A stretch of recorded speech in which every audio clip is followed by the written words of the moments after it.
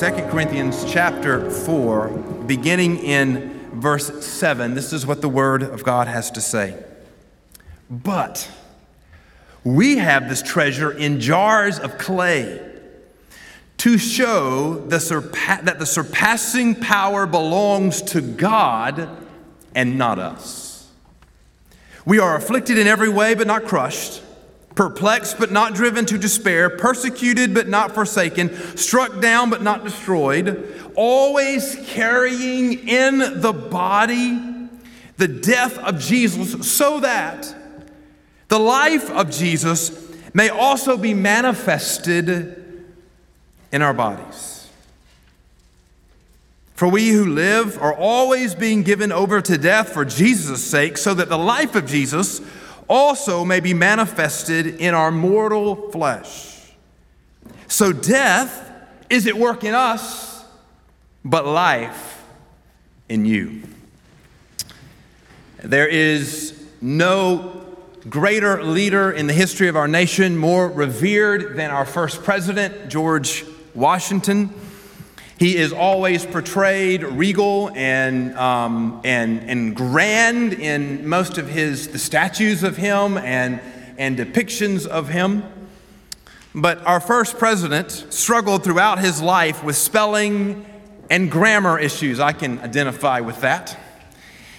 And it's believed by some he may have actually been dyslexic.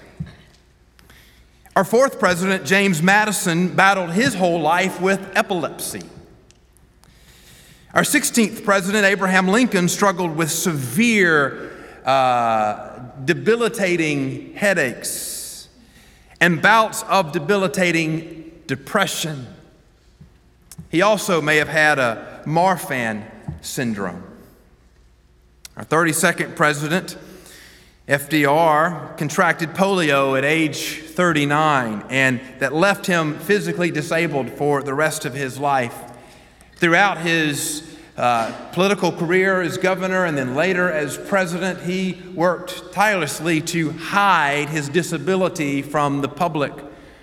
The Secret Service would shield him when he was getting in and out of his wheelchair.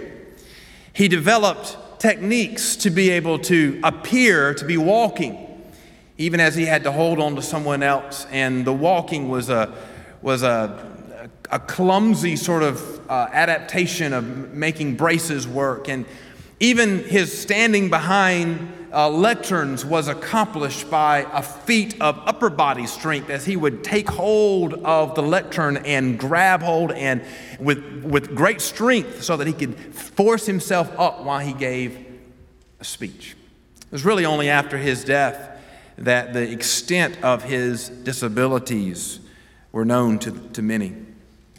Now, it's natural, it's normal, I guess, to say that leaders want to project an image of power and strength. And so any disability, any limitation, any weakness, a leader wants to diminish or hide or make less of. A perceived weakness threatens their ability to command the attention, the loyalty, the support of those who lead. We want our leaders to be strong and mighty and in full command of their mental and physical capacities. In 2 Corinthians chapter 4, verse 7, Paul makes a pretty radical claim. He doesn't say here a claim about his strength, his power, his ability, his intelligence, or any other characteristic of worldly admiration. Chapter 4, verse 7, Paul claims to be a jar of clay. Now you may think, well, there must be something special about a jar of clay. Maybe there's something significant about the first century jars that made jars of clay special or particularly strong or something significant. And friends, no, a jar of clay is exactly what you think it is.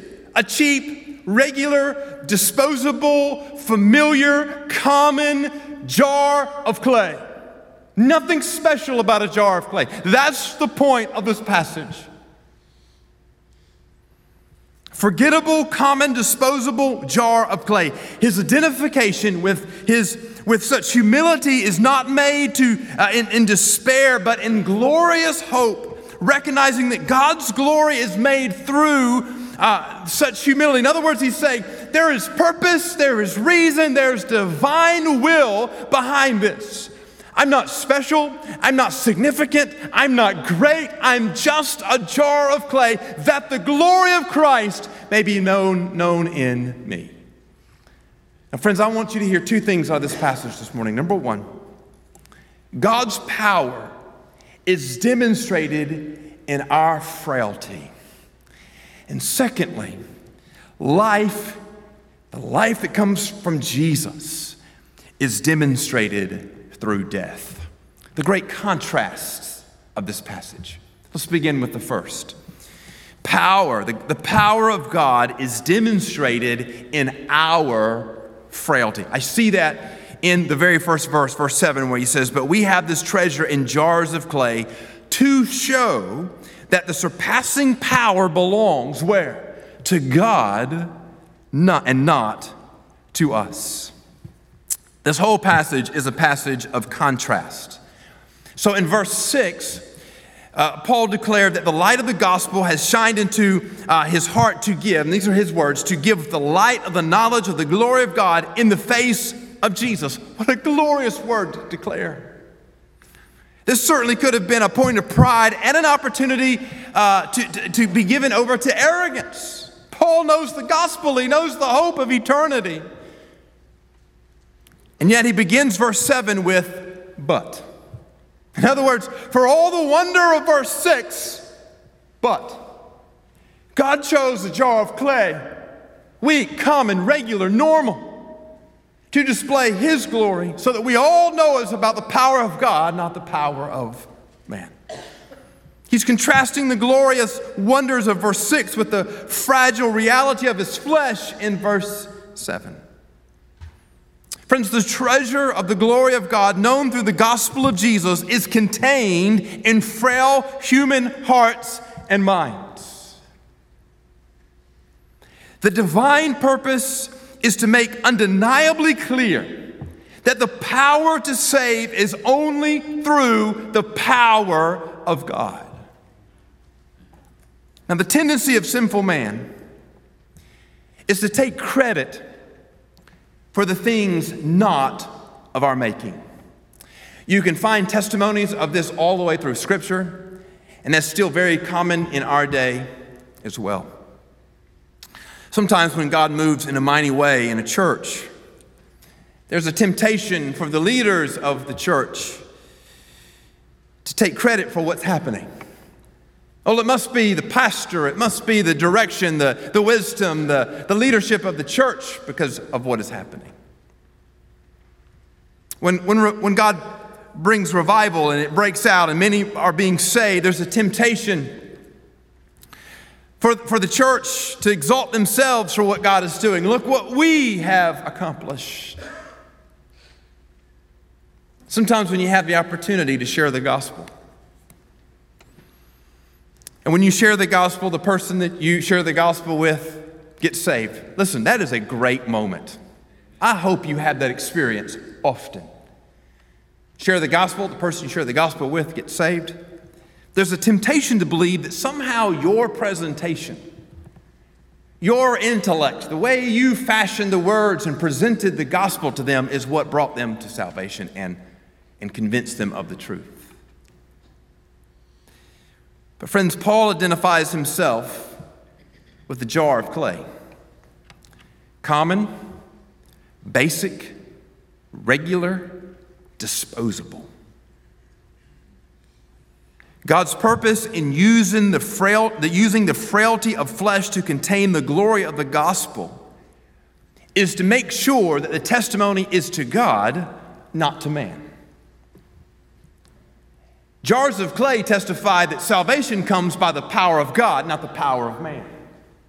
By the work of God, not the work of man. By the will of God, not the will of man. By the purpose of God, not the purpose of man. For the glory of God, not for the glory of man. Because of the truth of God, not because of the intellect of man. Salvation comes not through the work or might of men. Salvation comes through the power of God alone.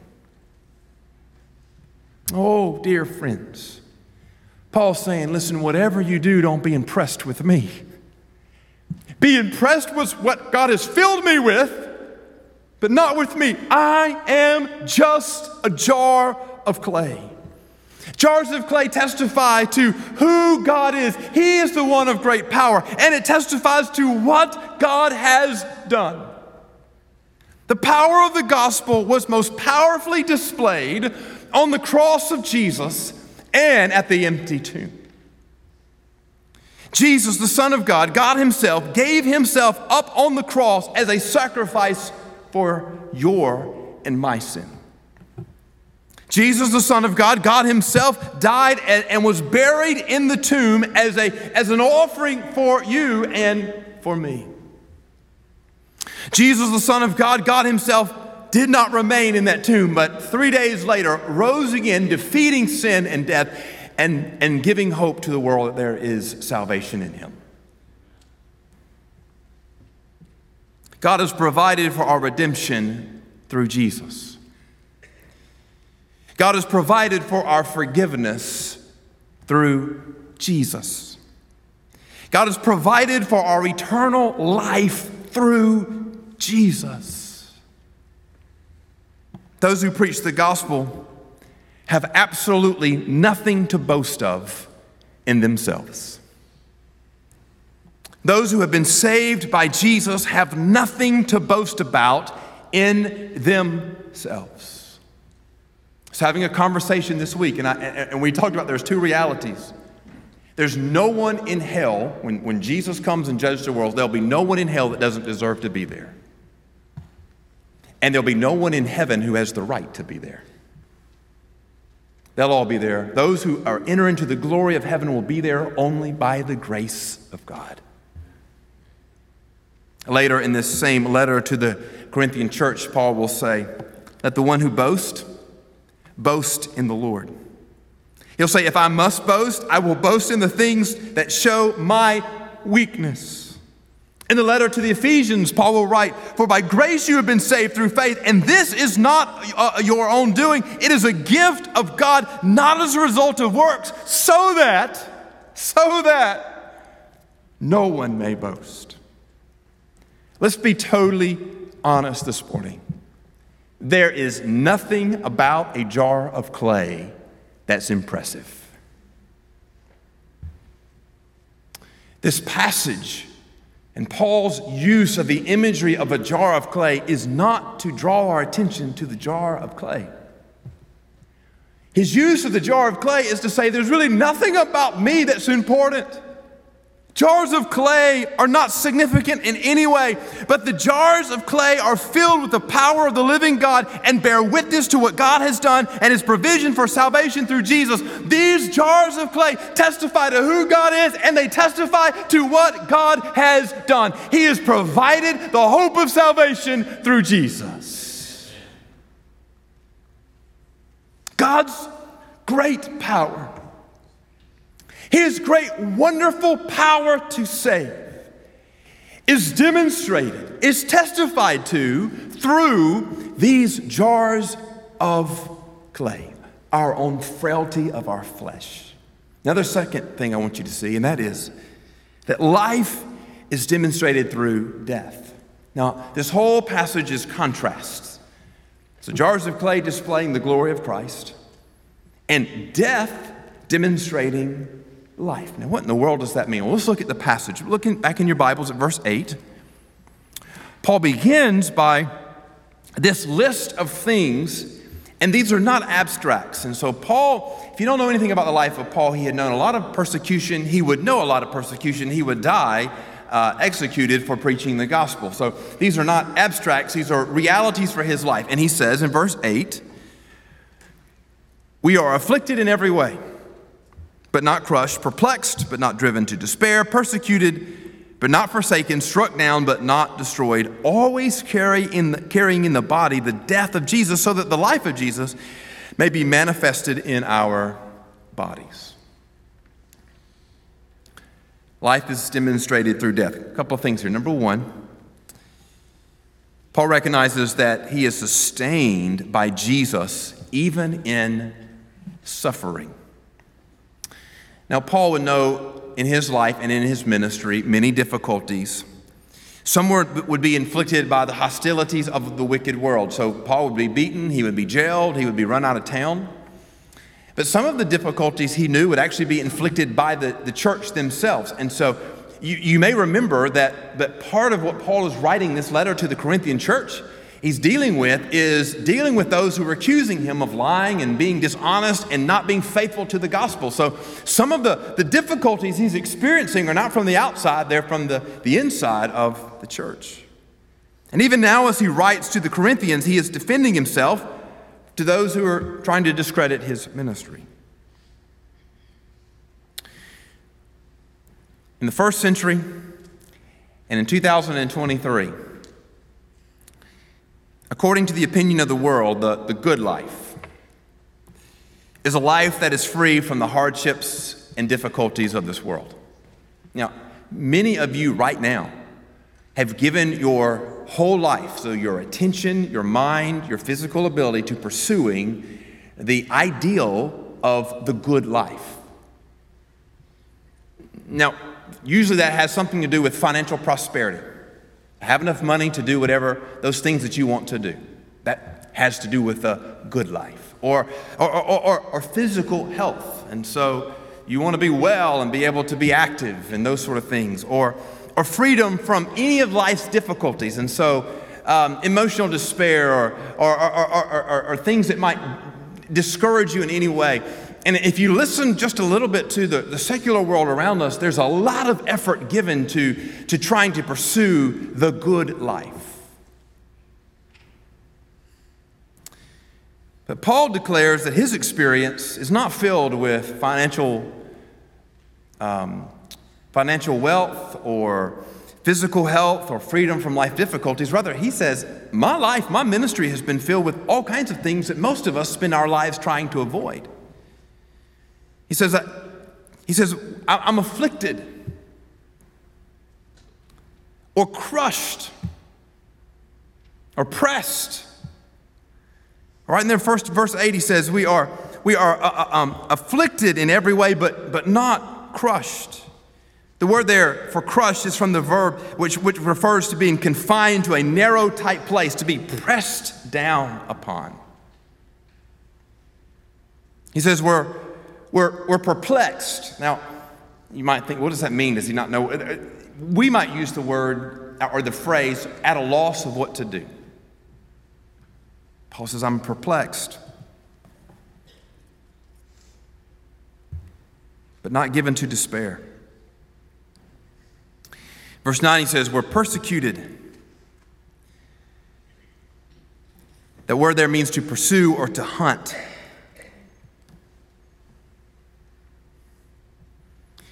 Persecuted, but not forsaken. Struck down.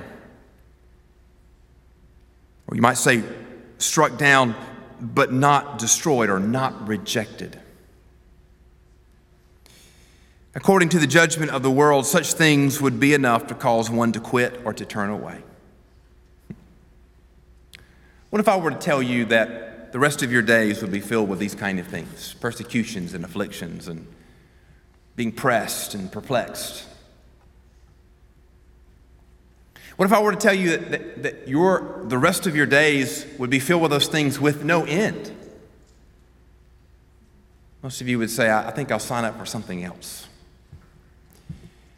The lie of our modern context is if that's what your life is filled with, it must not be the blessing of God. It must be something wrong with you or something wrong with your life.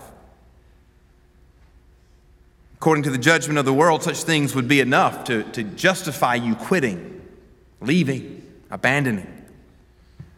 But to these things, Paul declares he is not crushed, he is not given to despair, he is not forsaken, he's not destroyed. I don't think he's just putting a hopeful spin on a difficult situation. I think he's speaking just honestly to the church. And he's saying that his sustaining hope is connected to the power that fills his jar of clay. I don't want to put too much on the analogy, too much on the imagery of a jar of clay. You can get in trouble with that. But you do understand that jars of clay are not strong instruments. If you drop them, if you hit them, they will break, they will shatter. So all these things, persecutions and being pressed and perplexed and difficulties, if you were to connect that to hardships or difficulties on a cheap, fragile thing of jar of clay, you would simply think, well, those things don't last such abuse. And yet Paul says, I'm not crushed, I'm not given to despair, I'm not forsaken, I'm not destroyed. How could that be? Well, that could be because he is sustained by Jesus in his suffering. Paul's sustaining hope is connected to the power that fills his jar of clay, not the power of his jar of clay. Jesus sustains us in our suffering. When he suffers afflictions, he is sustained by the surpassing power of God that fills him. When he is at a loss of what to do, he is sustained by the surpassing power of God that fills him. When he is persecuted, he is sustained by the surpassing power of God that fills him. When he is rejected, he is sustained by the surpassing power of God that fills him. Jars of clay cannot endure such, but when filled with the power of the living God, jars of clay endure for the glory of God as a demonstration to the glory of God. Jesus sustains us in our suffering, but he says something else in verses 10 and 11. He says that we identify with Jesus, he identifies with Jesus in death. Look at what he says, verse 10. He says, always carrying, in other words, continually, always carrying in the body the death of Jesus, so that the life of Jesus may be manifested in our bodies. For we who live are always being given over to death for Jesus' sake, so that the life of Jesus may also be manifested in our mortal flesh. Now, to understand what he's talking about, you need to understand what Jesus did. Jesus had to die so that you and I could live. The cost of sin is death. And the only one who was sinless could die in the place of sinners. I said earlier that there will not be anybody who goes to hell that does not deserve it. And the reason why that is so is because the Bible says all of us have sinned and fallen short of the glory of God. And the wage or the cost of sin is death. So the judgment of God over sin is death. So if you are a sinner today, then you will pay for your sin with your death. The Bible says Jesus knew no sin. In other words, he lived a sinless life. Only a sinless person can die for another person. I can't die for you because only my death can atone for my sin. You can't die for me because your death can only atone for your sin. The only one who can die for another is one who does not have sin at all. Everyone who has sinned deserves to die and suffer the wrath of God, but Jesus died that sinners might live. To receive the gift of salvation from Jesus requires that you die to your sin and self. This is what the Bible says. Matthew chapter 16, verse 24, Jesus speaking to his disciples said, "If anyone would come after me, let him deny himself and take up his cross and follow me. For whoever would save his life will lose it, but whoever loses his life for my sake will find it." How do you come to salvation? Well, it requires, in part, dying to sin and self, dying to who you are, to your master of your life, to your lordship of your life, that you might surrender yourself to the lordship of Jesus. How can Paul speak of suffering with such hope? How can he talk about being perplexed and persecuted and pressed with such hope? He does so because he has died to himself for the sake of Christ. Listen to this. What Paul is saying is, listen, I've died to all the things of this world. I've died to the hope of trying to sustain a body of health. I've died to the hope of trying to attain some worldly wealth. I've died to the pursuit of trying to live out this life in ease and comfort. I've died to myself that I might live for Christ. Friends, if you live for yourself, the life, you cannot know the life of Jesus, and it cannot be manifested in you. But if you die to self, then the life of Jesus can be manifested in your mortal flesh. So recognize these equations. Live for self, die in sin. Die to self, life in Jesus. Jesus died for your redemption. But you must die to self to receive the gift of salvation. The Bible tells us that to be saved requires that you believe that God raised Jesus that he died for your sins and God raised him from the dead, and for you to confess Jesus as Lord. To confess Jesus as Lord means that you are recognizing that you are no longer Lord and that he is. That, by definition, friends, is to die to self, that you might live and have life in Christ.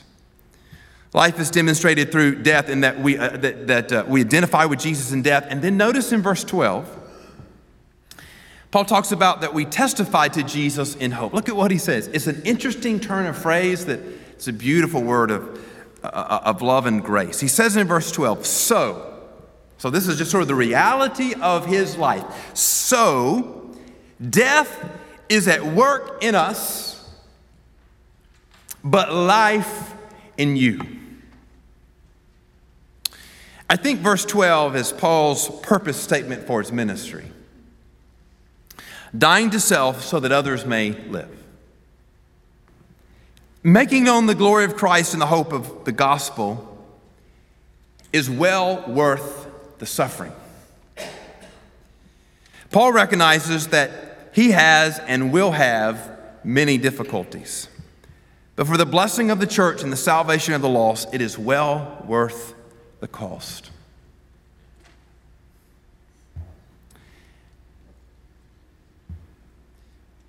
I think that this point will be lost on many.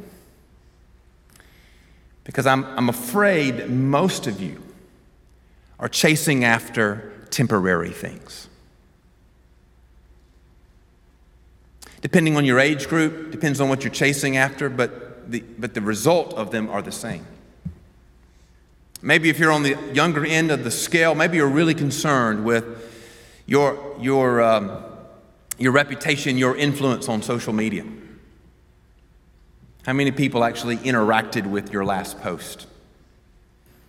And friends, can I just tell you, that doesn't mean a hill of beans. In the grand view of eternity, nobody cares. But some of you older folks, you're going, that's because you're not on TikTok and you don't even know what it is. But you're chasing after the next promotion, the next raise. And can I tell you, in the grand view of eternity, it doesn't mean a hill of beans. In the grand scheme of eternity, it doesn't care and it doesn't matter. There's coming a day when nobody will remember what you did or even your name. Many of you are chasing after things that have temporary value, but are like a fleeting mist. They are here now and will be gone tomorrow. And you are giving your entire life to pursuing them. Now, what Paul says in this last verse that we read, verse 12, is a direct refutation to the pursuit of worldly pleasure. He's saying, death is in our life. So he says in verse 12, so death is at work in us. That's not a negative statement. In fact, I think he's saying that with great joy. Death is at work in us. We're dying to the things of this world because of the surpassing value that you, dear church, are having life being born in you. What is he talking about? He's dying to the things of this world that he might proclaim the life that is found only in Jesus. Friends, or specifically brothers and sisters in Christ, this must be your life calling. In your home, let death reign in you, that life may reign in your children and your spouse. In our church, let death reign in you, that the gospel hope of life might reign in this church. In your labor, wherever you go Monday morning to labor, may death be at work in you, that life may be at work in your co-laborers. In our community,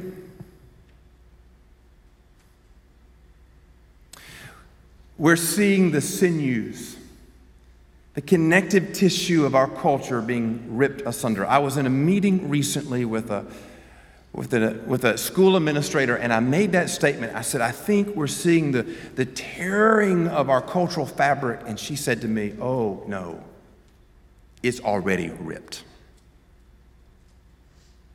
Brothers and sisters, in our community, would death be at work in you? That life would be at work in our community.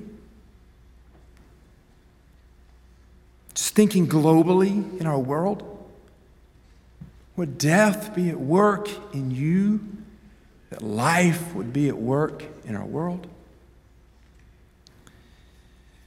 Joyfully die to the comforts and pleasantries of this world, that in the frailty of jars of clay, you might declare the glory and life found only in Jesus.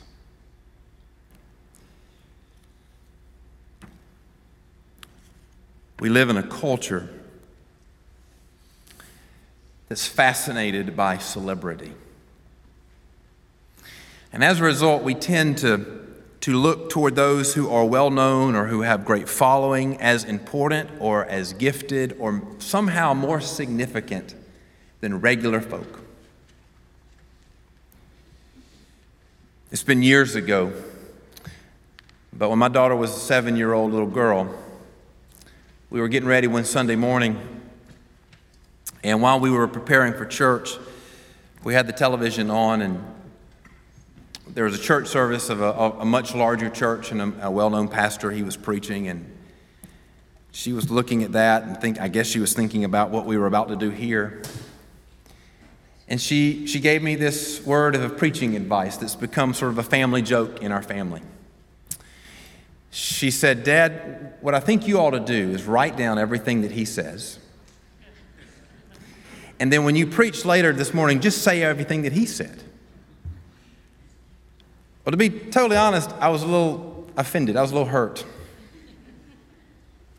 I picked up that my daughter was recognizing that maybe there was something better, in her opinion, greater, in her opinion, that he was doing than what she had seen me do many times before and what she knew I was about to do that Sunday morning here at the church. I asked her, I said, well, sweetheart, what makes the difference between what he's doing and what I do? And she said, oh, Dad, well, he's a pro.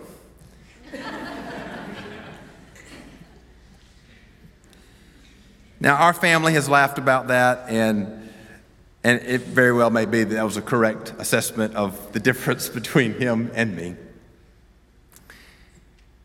There is no doubt that to a 7-year-old, and even to many adults, the comparison between the preacher on TV and me seemed to be disproportionate. He preached to thousands.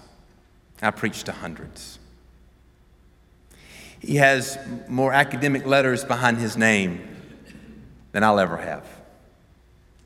He's written books. I can't get a paragraph spelled properly. He's well known and sought after to speak at conferences. Nobody's burning my phone up to invite me to preach. He's known by thousands. I am known by few.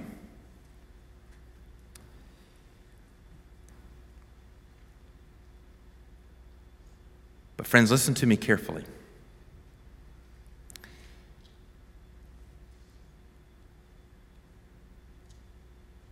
Celebrity is honored by the world, but jars of clay are treasured by Jesus. So you're sitting there and you're thinking, I'm a regular folk too. Praise God for that. Because God uses jars of clay.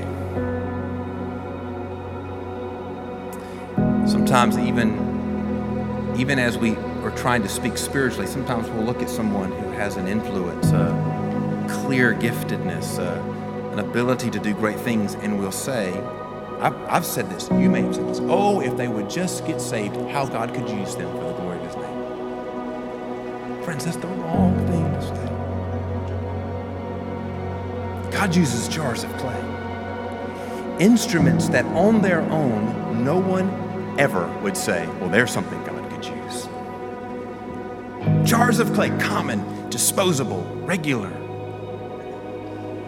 And in those jars of clay, those containers of commonness, God's glory and power is displayed. The preacher is nothing more than a conduit. You are nothing more than a container. The power and the glory is the Lord's alone. Jars of clay in weakness and humility display the surpassing power of the glory of God. You may never be a celebrity. You may never be an influencer. Praise God for that. But right now, you are a jar of clay.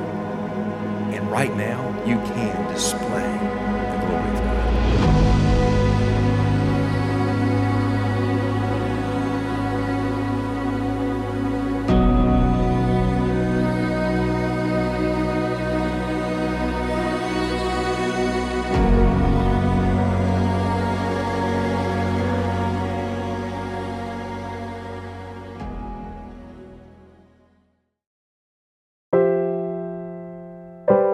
Thank you for listening to All for the Kingdom, a weekly podcast of my preaching ministry.